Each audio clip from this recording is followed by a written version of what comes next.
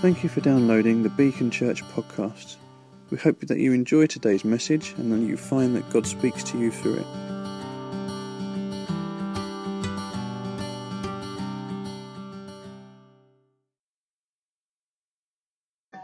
Good, thank you. Good. I'm going to start by asking a question, a really important question. Who here has heard of, who here has heard of Pokemon Go? Show of hands. Show of hands. Show of hands. There's a few shaking heads. Keep them up, keep them up. Okay. Who here would be able to explain what Pokemon Go is? Oh. Goodness. Okay, yeah, okay. Keep your hands up if that's it. Who here plays Pokemon Go? Oh, repent. Yeah. I play Pokemon Go. Right? I have to be culturally relevant. No shame. Part of my job. I had to figure out what it was because obviously there's lots of advertising opportunities. And so I'm playing this game. For those of you that don't know, it's a game on your phone, and essentially you just got to catch them all. They're Pokemon, you've got to catch them, and it uses augmented reality, and you use maps as you walk around. So I found out that this place here is actually, guys, this place is a Pokestop. Yeah, this is actually. Everyone's like, what? For those that know, and essentially what you do is you walk around and you've got to like catch these Pokemon. So if you see anyone walking down the street like this, that's them catching Pokemon, and they're the cool people. So I downloaded Pokemon Go and started playing it. It's meant that I'm taking like alternative routes home. It's bad. So I'm taking this slightly alternative route home, and I'm walking home and I'm going along. I found a Pokemon. As I'm going along, I look up, and across the road on the corner of the street, random suburban, there's another guy who looks exactly like me, but with glasses like that, trying to catch a Pokemon as well. And we catch eyes, and I'm like that. And we have this really awkward moment, and I'll go back home, and I'm like, Sarah, I might have to get rid of Pokemon again. It was really nice because I saw myself in him. He was my doppelganger. He was like the exact me catching Pikachu or whatever. And so we're doing a series at a church around life stories, and the reason I brought that up is because we see ourselves in the people that we read in the Bible, right? And so we're going through a number of different characters, and we see ourselves in them. So as we read through and as I go through this particular story, you'll be able to see things that you see in them, and some of those things will actually be encouraging. Some of those things will be encouraging, and some of those things will be a little bit disheartening, because you see people's frailties, and we share in their victories, and we also share in their defeats. Right? We share in their frailty. And so today I'm going to be talking about Gideon. Is this quite loud? No, it's fine. It's fine. Today we're going to be talking about Gideon, and I found the story of Gideon really encouraging in a lot of ways, and really revealing for myself. So I want you to be thinking as I'm talking through, as we read it, I want you to be thinking about how is the similarities in your life, and then we're going to get into some detail. I'm going to ask Lucy to come up and read for me. She gets set with mine. Yeah, she's that one. Okay, so this is Judges 6, 1 to 16. The people of Israel did what was evil in the sight of the Lord, and the Lord gave them into the hand of Midian 7 years. And the hand of Midian overpowered Israel. And because of Midian, the people of Israel made for themselves the dens that are in the mountains and the caves and the strongholds. For whenever the Israelites planted crops, the Midianites and the Amalekites and the people of the east would come up against them. They would encamp against them and devour the produce of the land as far as Gaza, and leave no sustenance in Israel, and no sheep or ox or donkey. They would come up with their livestock and their tents. They would come like locusts in number. Both they and their camels could not be counted, so that they laid waste to the land as they came in. And Israel was brought very low because of Midian, and the people of Israel cried out to help to the Lord. When the people of Israel cried out to the Lord on account of the Midianites, the Lord sent a prophet to the people of Israel, and he said to them, Thus says the Lord, the God of Israel, I led you up from Egypt and brought you out of the house of bondage, and I delivered you from the hand of the Egyptians, and from the hand of all who oppressed you, and drove them out before you, and gave you their land. And I said to you, I am the Lord your God. You shall not fear the God of the Amorites in the land you dwell, but you have not obeyed my voice. Now the angel of the Lord came and sat under the terebinth at Bethel, which belonged to Joash the Abiezrite, while his son Gideon was beating out the wheat in the winepress to hide it from the Midianites. And the angel of the Lord appeared to him and said to him, The Lord is with you, O mighty man of valour. And Gideon said to him, Please, sir, if the Lord is with us, why then has all this happened? And where are his wonderful deeds that our fathers recounted to us, saying, Did not the Lord bring us up from Egypt? But now the Lord has forsaken us, and given us into the hand of Gideon. And the Lord turned to him and said, Go in this might of yours, and save Israel from the hand of Midian. Do not I send you? And he said to him, Please, Lord, how can I save Israel? Behold, my clan is the weakest and Manasseh, and I am the least in my father's house. And the Lord said to him, But I will be with you, and you shall strike the Midianites as one man.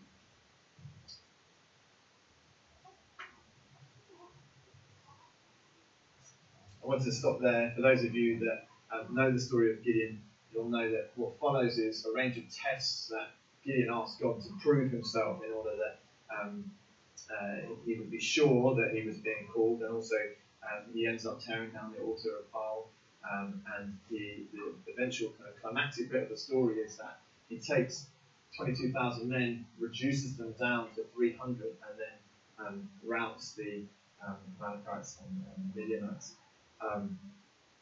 Which is an amazing story. But I want to focus on what was read, the opening exchange. I spoke to Kat and James recently, and she told me that there's going to be a virtual reality Bible, so you can kind of like, that they're creating at the moment, so you can kind of put headphones and you can be in the moment, right? So be at the feeding of the 5,000. I don't know how good it's going to be. I really hope it's one of those kind of NAP productions. And you're like, so that's the transfiguration. Do you know what I mean? You're like really underwhelmed. But I was just thinking about that when I was looking at the story, and I imagine if this was a production of Gideon, there's going to be this like climactic battle at the end, and it starts with the context that you find yourself in, which is the fact that they are basically in hiding, living in caves, oppressed. And then there's this pan down. I see it as a wide. It starts as a wide, and it pans down to underneath this terebinth at Ophrah, which is a tree in place. Where the angel of the Lord comes to this guy who is essentially hiding in a wine press, which is just so that he can provide for himself and his family. I wanted to focus in on that because the obvious choice is to talk about like how we the 300, the 50 of us, are going to take on, and there's going to be some big battle. David is doing David and Goliath later. I'm sure he'll talk about that. The reason I wanted to focus on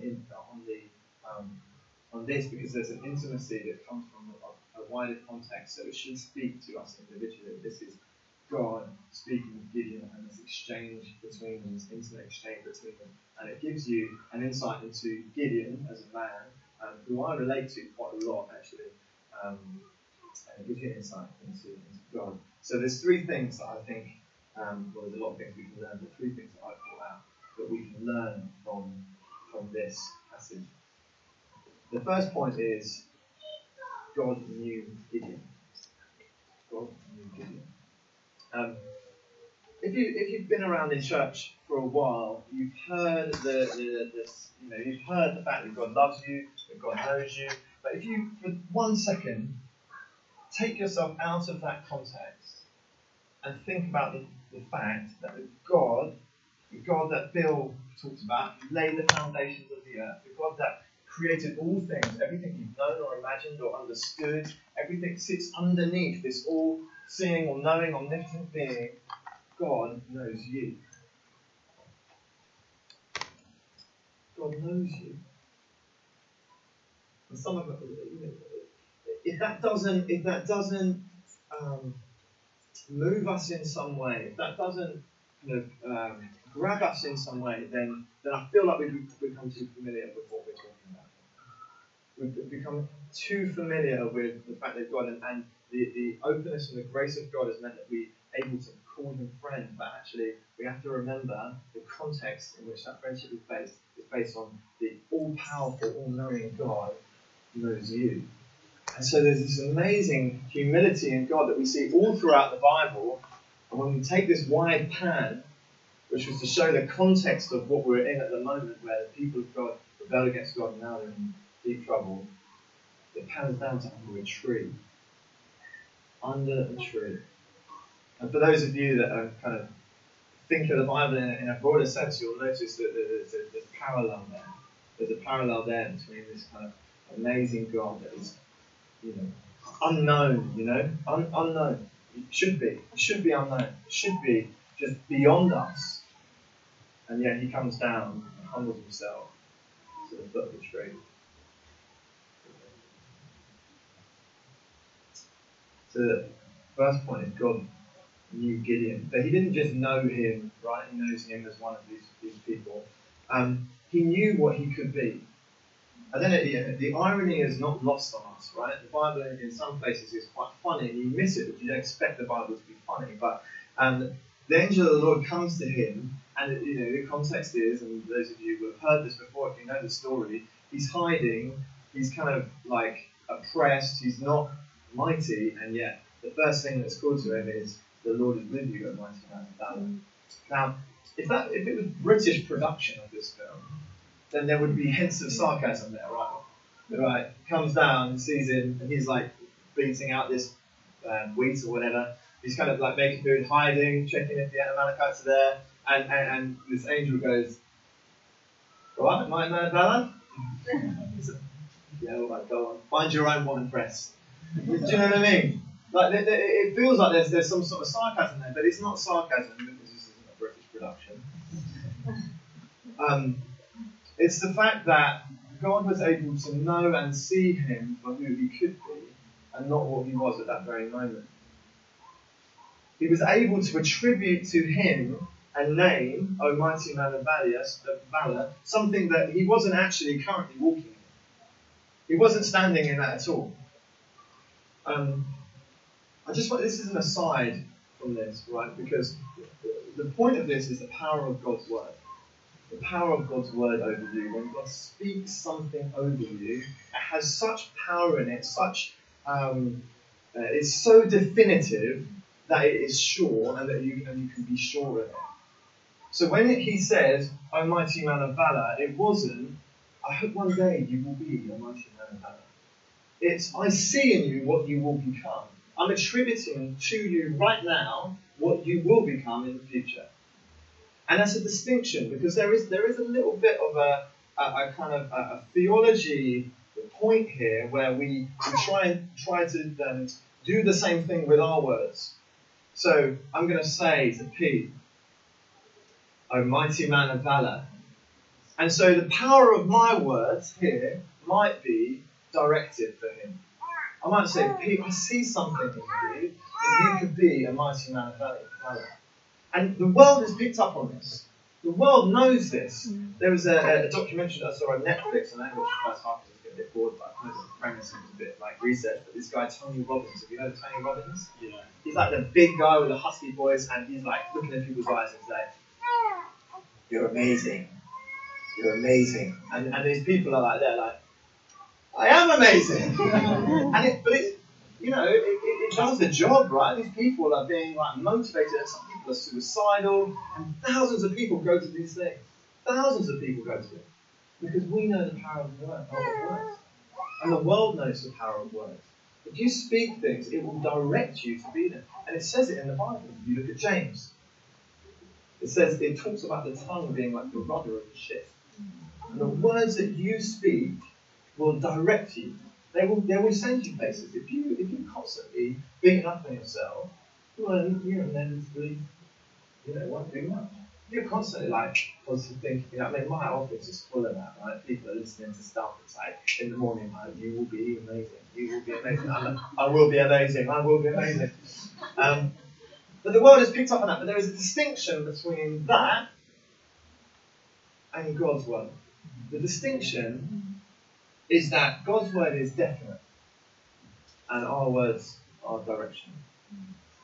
You see, our words are based on kind of external circumstances can influence that. So if I say I am going to be like an England footballer, then there are other things involved here other than my own personal will and might. There are other things that can get in there. And so you see all of those, the positive thinking, speaking into being theology is dangerous when it's only attributed to kind of what you're saying, because people start to go, God's failed me. God's failed me. I've been talking about being an England footballer for the past 20 years. But and if you've got a theology based on using, it's about the power of your words, and that's it, as opposed to the power of them being a directive, then it can get dangerous. That's kind of an aside. You see, God's word is so definite. You see, the reason we're able to have assurance in what God calls us now is because God is outside. Right? There's no extenuating circumstances of God. He sees all, He knows all. And if He calls you something, it means that His purpose that it will come into being. It means that He sees it. So let's take it to us. What does that mean? So if God calls you righteous now, yes, God giving you the title, I'm saying to you right now, I'm taking you, you're going to be righteous. And then the next day, you're not righteous. Because God is attributing to you something which He is determined will be. He has set His face upon making you that. Paul says it in Philippians 1:6, I'm sure of this, that He who began a good work in me will bring it to completion at the day of Christ Jesus. Church, we can be sure that though we don't show the attributes of sons all the time, that we can still right now claim sonship. Right now. Because God has determined that for you. He's determined that for you for the future. And it was true of Gideon. It wasn't sarcasm, it was God saying, I've determined that you are going to be a massive family. You're going to do something great. We have the benefit of the big picture. We can read it if we're not careful and go, mighty man of valor. Yeah, he took 300 men. What thing? Did you see what I mean? He didn't see that. He's currently in a wine press. And currently you might be feeling like you're in a wine press. Feeling like, actually, you haven't even told the people at work you're a Christian. I don't want to do that. When was the last time I told anyone about Jesus? I don't know, feel the pressure of that. You feel like you haven't got that, and so when God calls you, when you get a word of your life, like at the weekend away, when people are like, those people getting words about lions, and I was like, oh, really hope someone gives me lamb, because I don't feel like a lion right now. I didn't feel like a lion, and people are talking, we've been moving in the gifts of the Spirit, and people are speaking God's word over you, and you can start to think there's a disconnect right now between what God is speaking over me and what my life looks like right now. That is because God is determined. He has decided, and He will, who began a good work in me, will bring it to completion. And so when we're feeling down, when we're feeling like we're not the man or woman that we want to be right now, we can look to God and what is it? I'm calling you son, not because you're not really going to be act like my son, and you're not really going to be good, but I'm just going to call you that anyway. No, it's because He's determined that you will get there.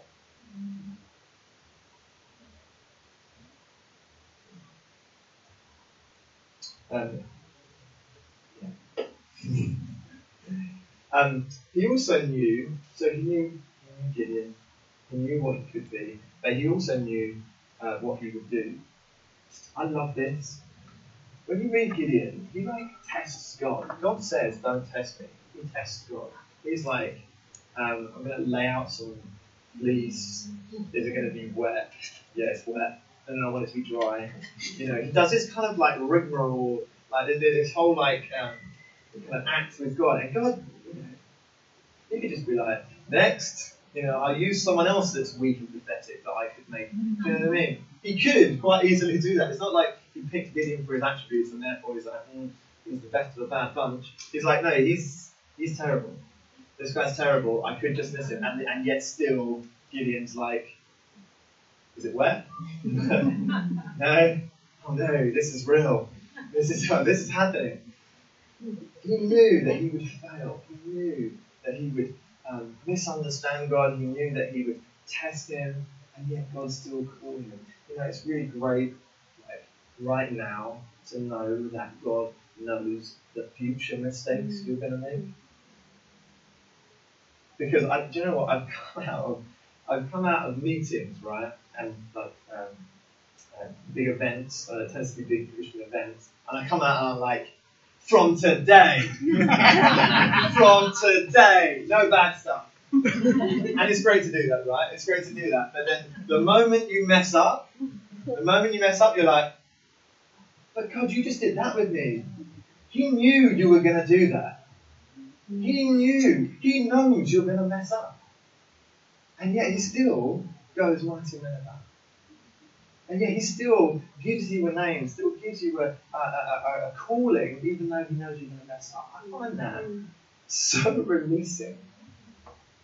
And it's good to remember that when God's doing something in your life, when you're having this really deep spiritual moment, and you're like, and that's not to go, I'm just going to mess up, so it's fine. But it's to recognise that God is determined that he will do a work in you, that he will bring to completion what he started in you, even though he knows it's going to be bumps on the road, because you haven't yet got what's been attributed to you. You see, God calls us knowingly. He calls you knowing all of your pitfalls, all of your frailties, all of the things that you're going to do in the future that are going to mess up. He still calls you. He says, I'm willing to put my name on the line and say, you're my son. You're one of my sons. When we go out there and we tell people we're Christians, there's an expectation on us, right? Like yesterday, I told, we got a new senior client. I had to go to a photo shoot yesterday, and I had to go because she was there, and it was great. Turns out she lives in Streatham, so the preach prep time I had planned on the train was ruined because I was travelling with her. Lovely lady. We were there so long, I was like, I've got to throw it in. She's like, what are you doing on Sunday? Preaching at church. She's like, okay. So actually, it was great. It was really good. It was lovely. When you say I'm a Christian, you instantly, there's an expectation on you that you are going to be this holy, perfect, and so you kind of put yourself out there, especially in a workplace, because the non-Christians will pull you up on it. I love that, because actually, if we get it right, we know that we're getting to claim stuff that we're not yet, but actually want to tell them we will be. So when we say, Christian is a bit of Christ, right? It means we're Christ-like. There's lots about me right now that isn't Christ-like. Actually, there's more today than there was yesterday. That's point one. Point one. God knew Gideon. The second is, Gideon knew of God, but he didn't really know God. He knew of God, but he didn't really know God. On the train with this lady, she's way more senior than me, and she's talking about all the celebs that she's worked with. I've got 3 in my repertoire, and I stretch those out over the 2-hour train journey. She's got 4,000. She's going through them, and I've met Usain Bolt, so I feel like that kind of wins because he's my friend very well. But I was talking about him as if I knew him, because I was trying to stretch out these stories of trying to make myself look good, see how I'm not that Christ-like. And so I'm talking, I met Usain Bolt, he's a lovely guy actually. Really lovely guy. I met him for 2 minutes. He was nice to me, shook my hand, lovely guy, charming. I didn't know him. I didn't claim Usain Bolt. So it's cool. She knows I'm preaching. She doesn't want me to turn up, and she calls me during it. I love her. Yeah, I don't know. And there is a danger that actually we have this kind of understanding of God, but we don't actually really know God. And I don't know if you noticed the bit that was read out. The prophet comes, right?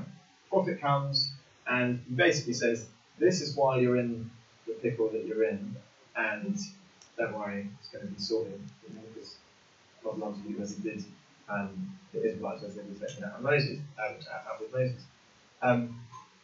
The prophet came and kind of told what happened, but then you notice Gideon's response. If the Lord is with us, why is this happening?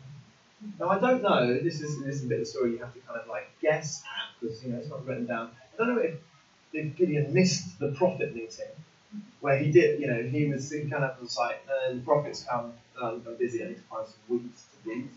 I don't know if he missed that meeting, so therefore he's kind of excused for not having that knowledge, that the fact that it was because of their sins and they were in that position. Or he was in that meeting and he didn't listen. And he kind of just heard the bit that actually God liberates his people, because we look back at the Exodus and we can see that God liberates the people, so why aren't we? You see what I mean? He's got this kind of understanding of God, but he hasn't got the full picture of God. He's got this understanding that God is a God of mercy and a God that will rescue his people. He doesn't understand that there is, tied up in all of this is actually their own sin. And so he's like, the Lord is with us, why is this happening? Why is this happening? Well, because you've been sinful. Do you know what I mean? So he's got this kind of view of God that's made up of the different things that have been told to him. He doesn't have this kind of revelation of God in the broader sense. And it meant that he had a bit of a second-hand faith, right? He knew of the story of Moses, but he didn't know of the power of that in his life. He didn't recognise that actually, if he read really what happened with Moses, there was a lot of the people sinned and God taught them a lesson through it. There was a lot of that. And if he'd have understood the broader picture, then he wouldn't have questioned, why are we in this position? You see, our faith cannot be based upon the selected verses that we've read, or the selected sermons that we've heard. It can't be. Because I'll tell you what, you will naturally hear the stuff that you want to hear. You will naturally hear the stuff you want to hear, and you will naturally only pick up the things that you will take away. So if I tell you guys, be who you want to be today, you're going to go away pumped. And just like, I can be who I want to be. But if I tell you, you need to repent today, because some of the things you're experiencing in your life right now is because you're sinning against God, and He's teaching you something through it. You're not going to go away like, pumped. You see what I mean? And so, what Gideon was experiencing was an intimate moment with the true living God, who was pulling together the pieces for him. He was revealing more. And if he had listened to the prophet, he would have recognised that the people needed to turn from their ways. Now he was taken on that journey because actually what Gideon ended up doing was destroying the temple, destroying the altar of God. So he recognised that they needed to get rid of that in order to be used by God. So God took him on that journey. But at this point, where God meets him, he didn't know God, he just knew of God. He knew of the wonders that had happened before. And church, we cannot be those people. We cannot be those people that simply look back at the things that have gone before and build a kind of theology of what the bits that we took from them. You see, God is a living God that you can know now. And you know what? When you engage with him, occasionally he will tell you repent of that thing. Repent. That thing that you did, it's not good. It's not good.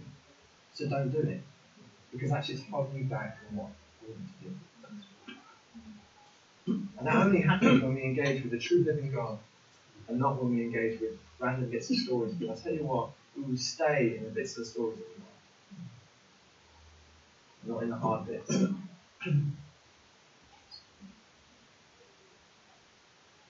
You see, for the Israelites, the story that they were told to remember was the Exodus.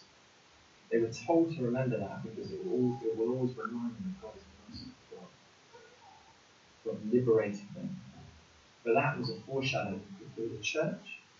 It's communion. It's the cross. We're told to remember that in the same way that the Israelites were told to remember this. But actually, if you come to communion and all you're doing is remembering that Jesus loves me so much. Jesus loves me so much. That's why he makes work. Actually, if you don't understand, actually, occasionally we'll be taking this and we'll be broken by this. Jesus had to die on the cross because of my sins. That's the reason it happened. And so when you have that experience of God, when you know God for yourself, you will be open to those things and you will recognize that God is a merciful God and he has to be merciful because we mess up. So Gideon knew of God, but he didn't know God. God in his mercy came to him. The third point is Gideon felt inadequate. Gideon's response, his natural response, and often our natural response off the back of a calling is, not me, I can't do it because I'm or whatever. We naturally go to ourselves when we're called upon by God, and that's what Gideon did. The parallel between the story of Gideon and the story of Moses is really, really strong. And so the exact same thing happened when God called Moses. He came up with an excuse. He came up with I can't do it because of you see God looking at him and he's racking his brains to why he can't do it. It's just like, but Gideon does exactly the same. I'm the weakest. I'm the weakest in my clan. I'm the But he's kind of not understood the opening thing where the angel says, "O mighty man of valor." He hasn't understood that, right? Because if he understood that God had determined that he would be that one day, then he would have said, "Keep quiet. If you're calling me mighty man of valor, then you have determined that I will be that. So God, have your way. I'm in." And that is the response that we should have. That's the response that we should have when God calls us, not. Remember that over the weekend away, going, the Christian too, a bit like that. Because we keep looking at ourselves. I'm a confident bloke. I am a confident bloke. At work, people, everyone gets coffee. I walk around my phone quite a lot. Everyone gets grief about it. I'm a confident bloke. As soon as I'm taken outside of my confidence, my comfort zone, I'm not a confident bloke. And God's call for us often will take us outside of this little bubble of confidence that we found. I'm confident in loads of environments. You put me in another environment, I'm just like fish out of water. I'm all nervous and John wasn't too much. And actually, that happens a lot in Christianity, a lot in our faith. Because at work, you are like, because I know my job. I've got like people working for me. I'm confident in that. And you're looking to yourself and you're going, I'm confident in all those things. Actually, God will often call you to do something that takes you outside of that. I'm confident to do that, but you've asked me to tell someone at work about Jesus.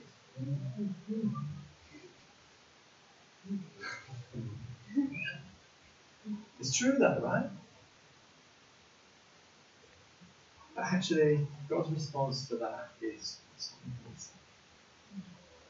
And actually, he takes, this is the beauty of God.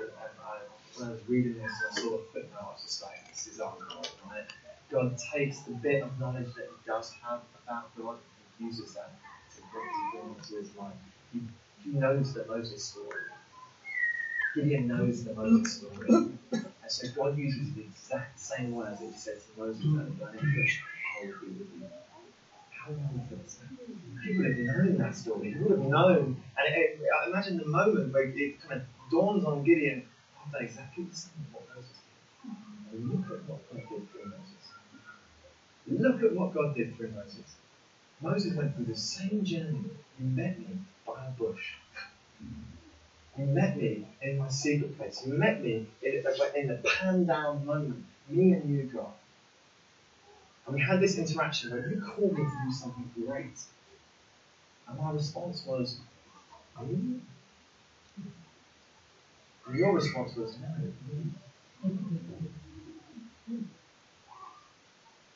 It's the same words. I love that. I love when you kind of see something in the Bible and you're just like, God has such gentleness and such kindness to us that he would use that story to go, I've done that with Moses, that's the one thing you know about me. That's the one thing you hold on to, that I'm the God that liberates. I'm the God that, and you're using that against me, like, you liberate the one who's why I'm in this, yeah, I'm still going to be gentle with you and go, I will be with you, using the exact same words that I said to Moses. Imagine that moment. Wow. You see, it's exactly the same for us. And God says exactly the same to us when he calls us. Exactly the same. He starts off by calling you something that you have no right to own. Because he is determined that you will do that. And he calls you sons and daughters that you have no right to own. You have no right to take his name. Yet he gives you that right.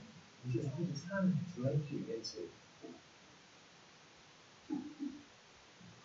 Even though sometimes we don't really know God fully, God is the God that will go from there to under the tree for us. He will come and meet you. He will come and meet you when you're hiding in the place. And he will reveal to you what he has for you and what he's determined for you to be. And what he says to you is, don't look at yourself. Because you might be confident there, but I know you're not. Which means you're never going to get there if you try and do it in your own self. Actually, I'm going to liberate you from your own self-confidence. I'm going to liberate you from the places you feel comfortable and the places you don't feel comfortable. I'm going to liberate you from that because I am going to go with you as I went with Moses, as I went with Joshua, and as I'm going with all these judges in this period of time, and as I'm going with all the people that I call. The series that we're doing is roughly based on Hebrews 11, look through the people of faith. And I often read that list and I go, wow, I wish I was on that list. Right? And you look at the details of their life and you go, I could be on that list. Right? They're not that great. The Hebrews 12 is great because it follows Hebrews 11 and says, let us run with endurance the race set before us, looking to Jesus, the founder, perfecter of our faith. How amazing is that? I often have times when I want to be, not where I want to be. I love the fact I can look to Jesus and say, look, I'm protector of my faith. You're taking me on this journey. There's going to be bumps on the road, but you have determined that I will get there.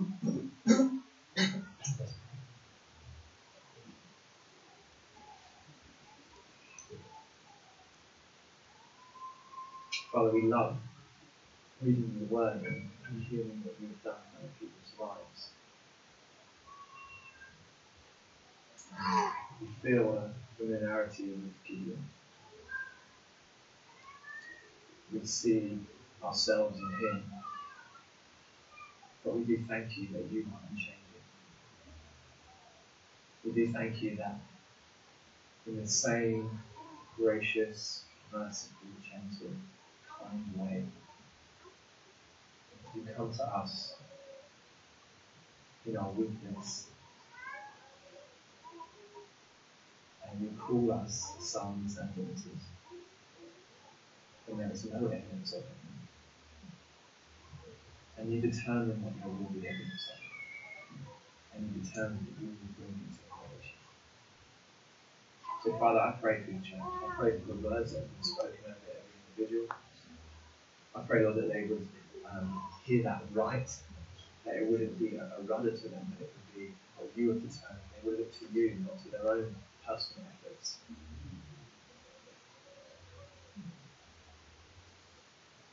That we would go from here in the knowledge that we are able to own what we don't yet have. You have just listened to a Beacon Church recording.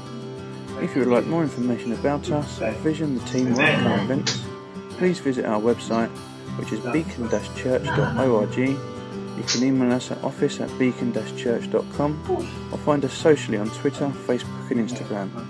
You are welcome to share this recording as you wish, but please do not make any edits without express consent.